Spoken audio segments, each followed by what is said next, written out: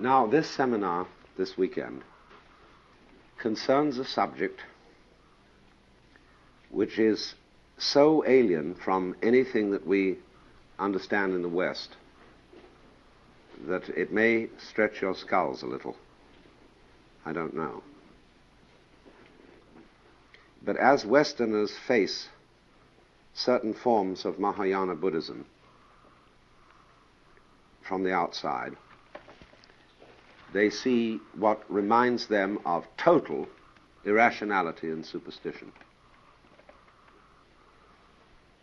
And this in particular applies to a form of Buddhism which has several names, and they're all, well, it's really one form of Buddhism, but it's named differently. And they are all sub-schools of Mahayana. It's variously known as Vajrayana, Tantrayana, or Mantrayana. You remember the word yana means a course, basically, sometimes a vehicle. And Buddhism is fundamentally likened to a vehicle or something like a raft which you use for crossing a river. Or let's say you want to get in at a door and you have to knock and you need a brick to knock on the door with, so you pick up the brick and bang on the door. That's a yana. It's an instrument, an expedient, a means, a technique, a method. And the Buddha's doctrine is called in Sanskrit the dharma, and dharma has a whole multiplicity of meanings, but one of them is method. Although it's usually translated law in English, this is not a good translation. So the yana, the whole idea of a yana is related to the idea of upaya, which I have previously explained to you. U-P-A-Y-A, meaning skillful means, what we would call a pedagogical device or sort of trick, because upaya in politics means cunning. But in religion or philosophy, it means the skill of a teacher in getting something across to a student. And so the whole essence of upaya is really surprise. Because everybody wants a surprise, but you can't surprise yourself, because you know in advance what you're going to do. When you have hiccups, then indeed you surprise yourself because you didn't intend to. And upaya and surprise is deeply connected with the whole inner meaning of Buddhism. Life has to surprise itself. Because if it doesn't, you don't know you're there. Because you only know existence to the degree that there is a balance between knowing and not knowing. See? So there must be the surprise. There must always be something in you, in other words, that is sort of spiritual hiccups. That happens unbeknownst. So an upaya is a method of the teacher producing the surprise of enlightenment in the student, and he uses a yana, that is to say a vehicle or a course, just like we say we give a course in philosophy or semantics or chemistry or something. And so the course then is the Mahayana, the great course, which includes ever so many different upayas or different ways, the Hinayana, the little course, which has only a few ways. Now, in the Hinayana, they are very tough-minded, and they stick to the notion that all enlightenment depends on your own effort. The Buddha is supposed to have said just before he died, "Be you lamps unto yourselves. Be you a refuge unto yourselves. Take to yourselves no other refuge." And in Japanese classification of Buddhist schools, they have two that are respectively called Jiriki and Tariki. And they classify all schools of Buddhism under these headings. Ji means self, Riki means power. So there are ways of salvation, or better, more accurately, liberation, by your own power, Jiriki. And then Tariki are the ways by the power of another. That is to say, liberation through what Christians would call grace, rather than works. And it's fascinating how the problem of faith and works, or grace and works, turns up in Buddhism just as it does in Christianity. And it's really the same problem. You see, in the history of Christianity, there was a huge argument around 400 AD between a Welshman, or a Celt, by the name of Pelagius, and Augustine of Hippo. And Pelagius was a kind of optimistic Britisher who believed in muddling through and playing the game and putting your nose to the grindstone and so on. And he believed that one's own will and effort could obey the commandments of God, because he argued that God would not have given us any commandments unless we could have obeyed them. But St. Augustine said that he missed the point entirely, that if he had read St. Paul properly, especially the Epistle to the Romans, he would have found out that God did not give us commandments in order that we should obey them, but in order to prove that we couldn't. That is to say, as St. Paul put it, to convict us of sin. That the law, in other words, was a gimmick, an upaya. Nobody was ever expected to obey the law. The Ten Commandments, summarizing the law. Especially, thou shalt love the Lord thy God with all your heart, with all your soul, and all your mind. Nobody can do that at all. And so even the greatest saints are always beating their breasts and confessing that they're abysmal sinners, because they've realized that they can't live up to the commandments. So therefore, St. Paul taught that the law, he said, is a pedagogue to lead us to Christ. And you see, a pedagogue has the same meaning as upaya. So what the law does is make you feel absolutely awful because you can't obey it or do anything about it. Now the Buddhists have come to an exactly similar conclusion in the course of time, because the Buddha was apparently, in his original teaching, tough-minded, and said, listen, boys, you better discipline yourselves, see?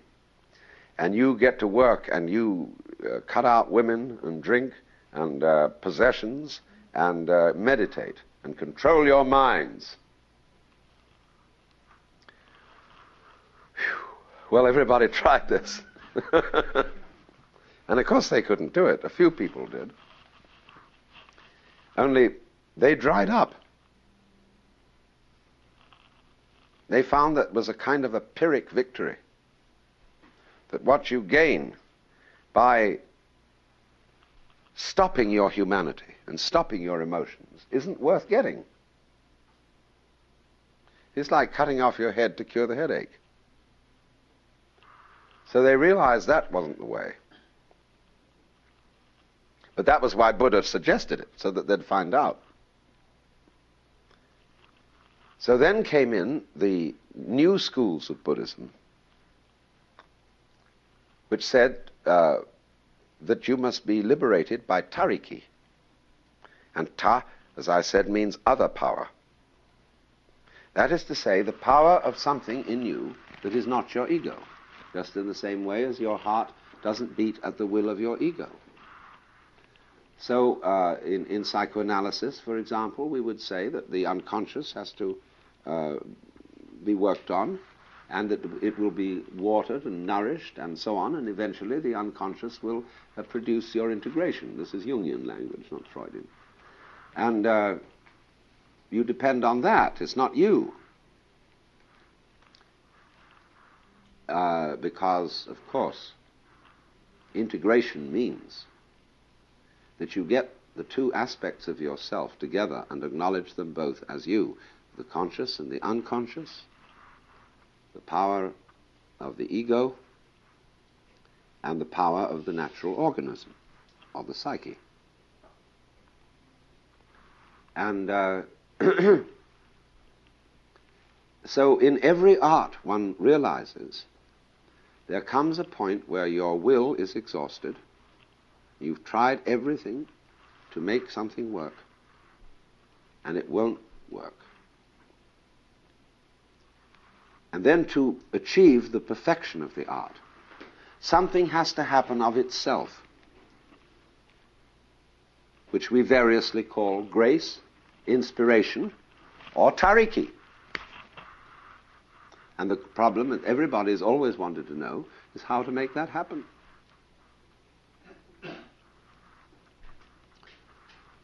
Now, you see, if we knew how to make it happen, it wouldn't be it.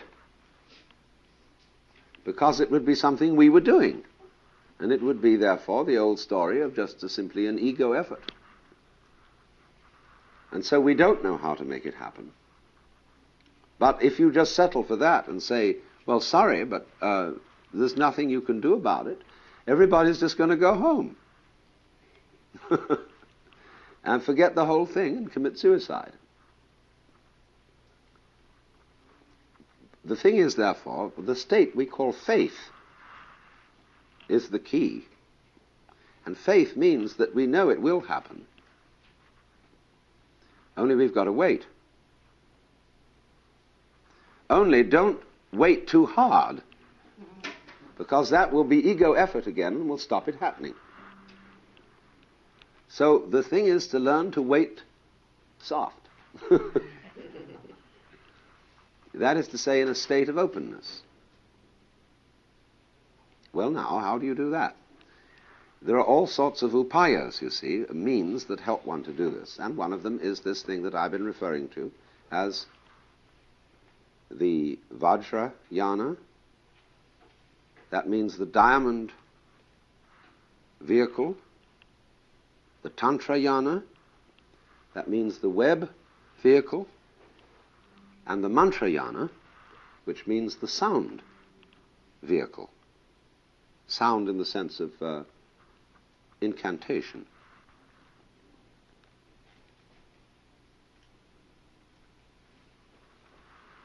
I may as well begin with Mantrayana aspect of it, because this is the most perplexing to us from our point of view and doesn't make any sense.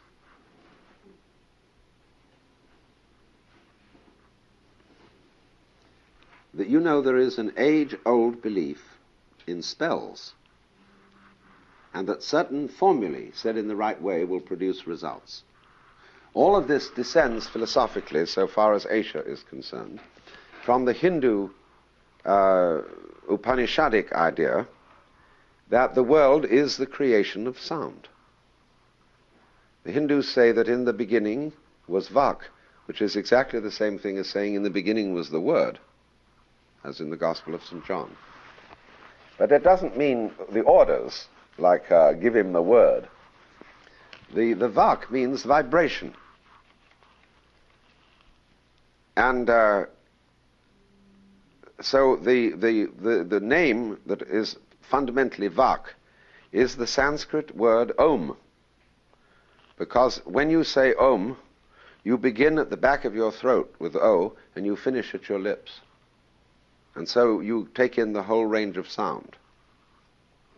And so this word Om is called the Pranava. And it is the holiest of all names.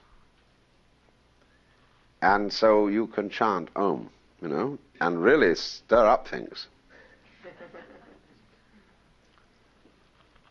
And so all but Hindus and Buddhists alike use this word Om. And will use it to set going a meditative state. This is very easy to do because it's awfully easy to concentrate on sound. It's much more difficult to keep your eyes still. You flicker because your eyes tend constantly to, it's natural for the eyes to rove over things. And you get have difficulty in stopping your eyes from scanning. But sound is very easy to concentrate on. And the whole point of a mantra is it's a method of digging sound. Now, I hope you know what I mean by that, because I purposely used a very slangy, popular word, to dig. That means get right down into. So that you realize that the flow, the vibration of sound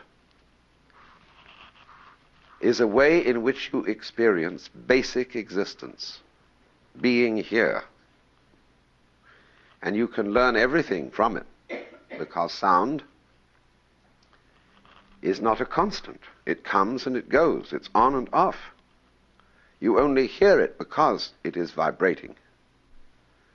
And so herein is the lesson that life is on and off, black and white, life and death, inside and outside, knowing and not knowing. They're all in the vibration. But it's easy to explain that in words. But to understand it in your bones, to feel it, you have to learn how to listen to a sound. So then they invented this way of making chanting sounds.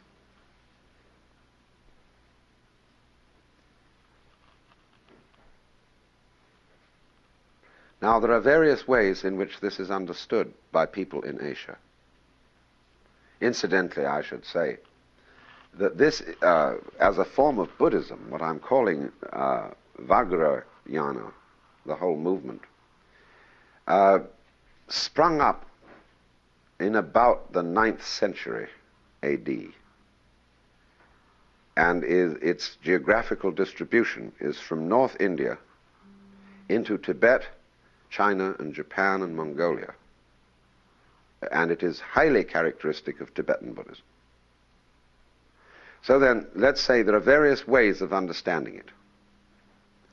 The formulas used for mantra are understood by the ignorant as being shortcuts. Instead of saying the whole sutra is summed up in the formula Om Mani Padme Hum. And you can say that. That'll do.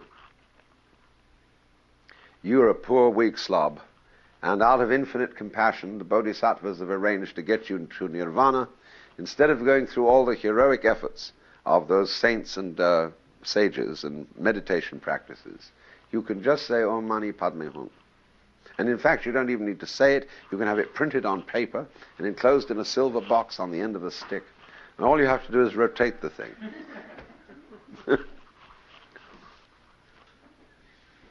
So the popular idea of this is the shortcut. The next idea of it is the one I've been sort of talking about, which is that you concentrate on these formulae, on these sounds. And there's a third interpretation, which is, you might call, the esoteric interpretation, which was originally, as far as I know, the first person to really bring this up was Vasubandhu, whom I told you about last week, who lived, shortly before 400. And he said the whole point of mantra is that they don't mean anything at all, and that the word Om is completely meaningless, and that all these various different kinds of incantations are totally senseless. And the idea of repeating them is to liberate yourself from the notion that the universe means anything. All those forms of Buddhism which are associated with the Vajrayana are what is called tantric. And tantric, the word basically means web structure, warp and woof. Well now, Tantra in Hindu context is a discipline that is sometimes called the fifth Veda. There are 4 Vedas, which are basic holy scriptures of Hinduism. The fifth Veda is, as it were, the esoteric one. Now, according to the four Vedas, in order to be liberated, you have to give up physical life. That is to say, you must not eat meat, you must not have sexual intercourse, you must not take alcohol or any kind of consciousness-changing substance. There are various other things, I forget them all. But in Tantra, the whole idea is liberation through the forbidden things. That is to say, liberation in the world, belonging to the world, participating in the world.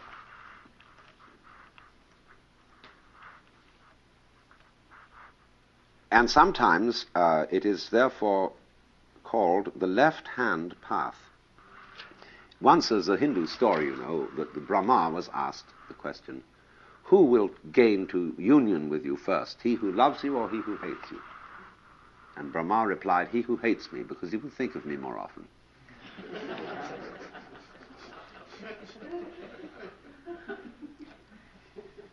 So, you can, in other words, attain to liberation by one of two ways. One is by complete altruism, and the other is by total selfishness. And the moral of the whole thing is that if you are completely and consistently selfish, you will discover that yourself is the other. That you don't really experience yourself at all except in terms of others. When you say, I love myself, what do you mean? You mean you love being alive. And when you push it, you see, this is the point, to push it to an extreme. So the left-hand path is a very dangerous way of going about things, because nobody approves of it.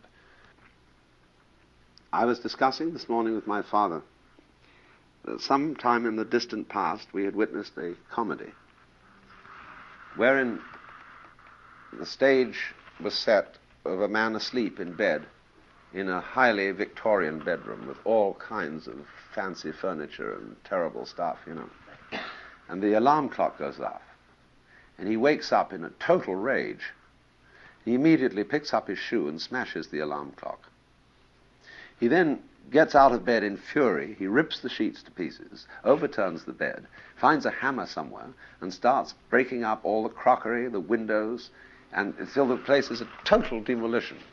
Finally, there is left in one corner one of those enormous standard lamps, you know, with all the sort of gewgaws on it.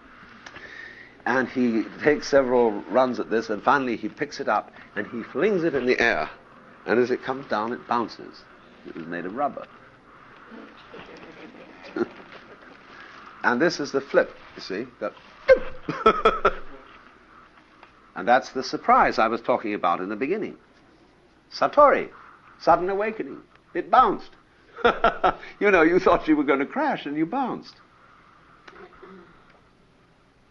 And you see, this is the whole thing about Buddhism. We all think we're going to crash.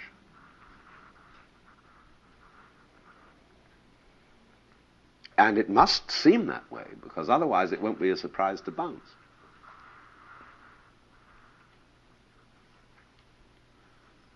So, if, in other words, you press your selfishness and you go into this whole question of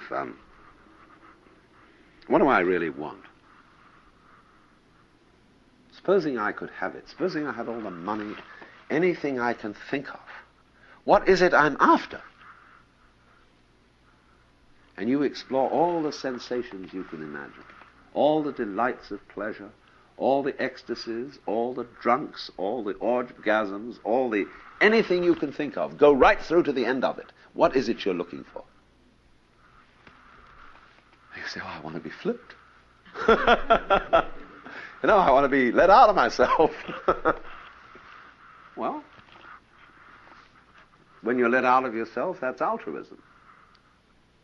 He that would save his life shall lose it. But he that loses his life, or looses his life, shall find it. You go one way or the other, and it all comes to the same thing. All right, so in the same way, take the path of meditative discipline on concentration, where somebody is sitting there with a stick and says, you attend. See, I'm the master. You follow that way. See what you want to get that out of that. Try and get rid of yourself. That's one way of doing it. And there's certain kind of people who ought to take it that way. They want to. They don't know they're here unless they hurt. And that's the right way for them. We shouldn't condemn it. It's just like there are certain kinds of plants that grow this way, there are certain kinds of plants that go this way, and so there are many types. On the other hand, there's the mantra game, where people say, oh, this is so simple to do. You really don't have to chant it at all. It's just the shortest formula, and it's this kind of cut. And then they get going into this thing, and they get fascinated. Singing Om Mani Padme Hum. So something like that. Or like those Pure Land Buddhists in Japan. Namo Amida Butsu, Namo Amida Butsu, Namo Amida Butsu, Namo Amida Butsu, Namo Amida Butsu. And it eventually comes Namanda Namanda Namanda Namanda Namanda Namanda Namanda Namanda, you know. And you really get with it. And when you get with it, you suddenly realize it's doing you. Now, what's the difference between you and it? Self and other. Self-power, other power. Jiriki, tariki. It's all one. Only you play it isn't. Because you have to do that. I say have to. That's not quite the right word. You do that in order to create the sensation of existence,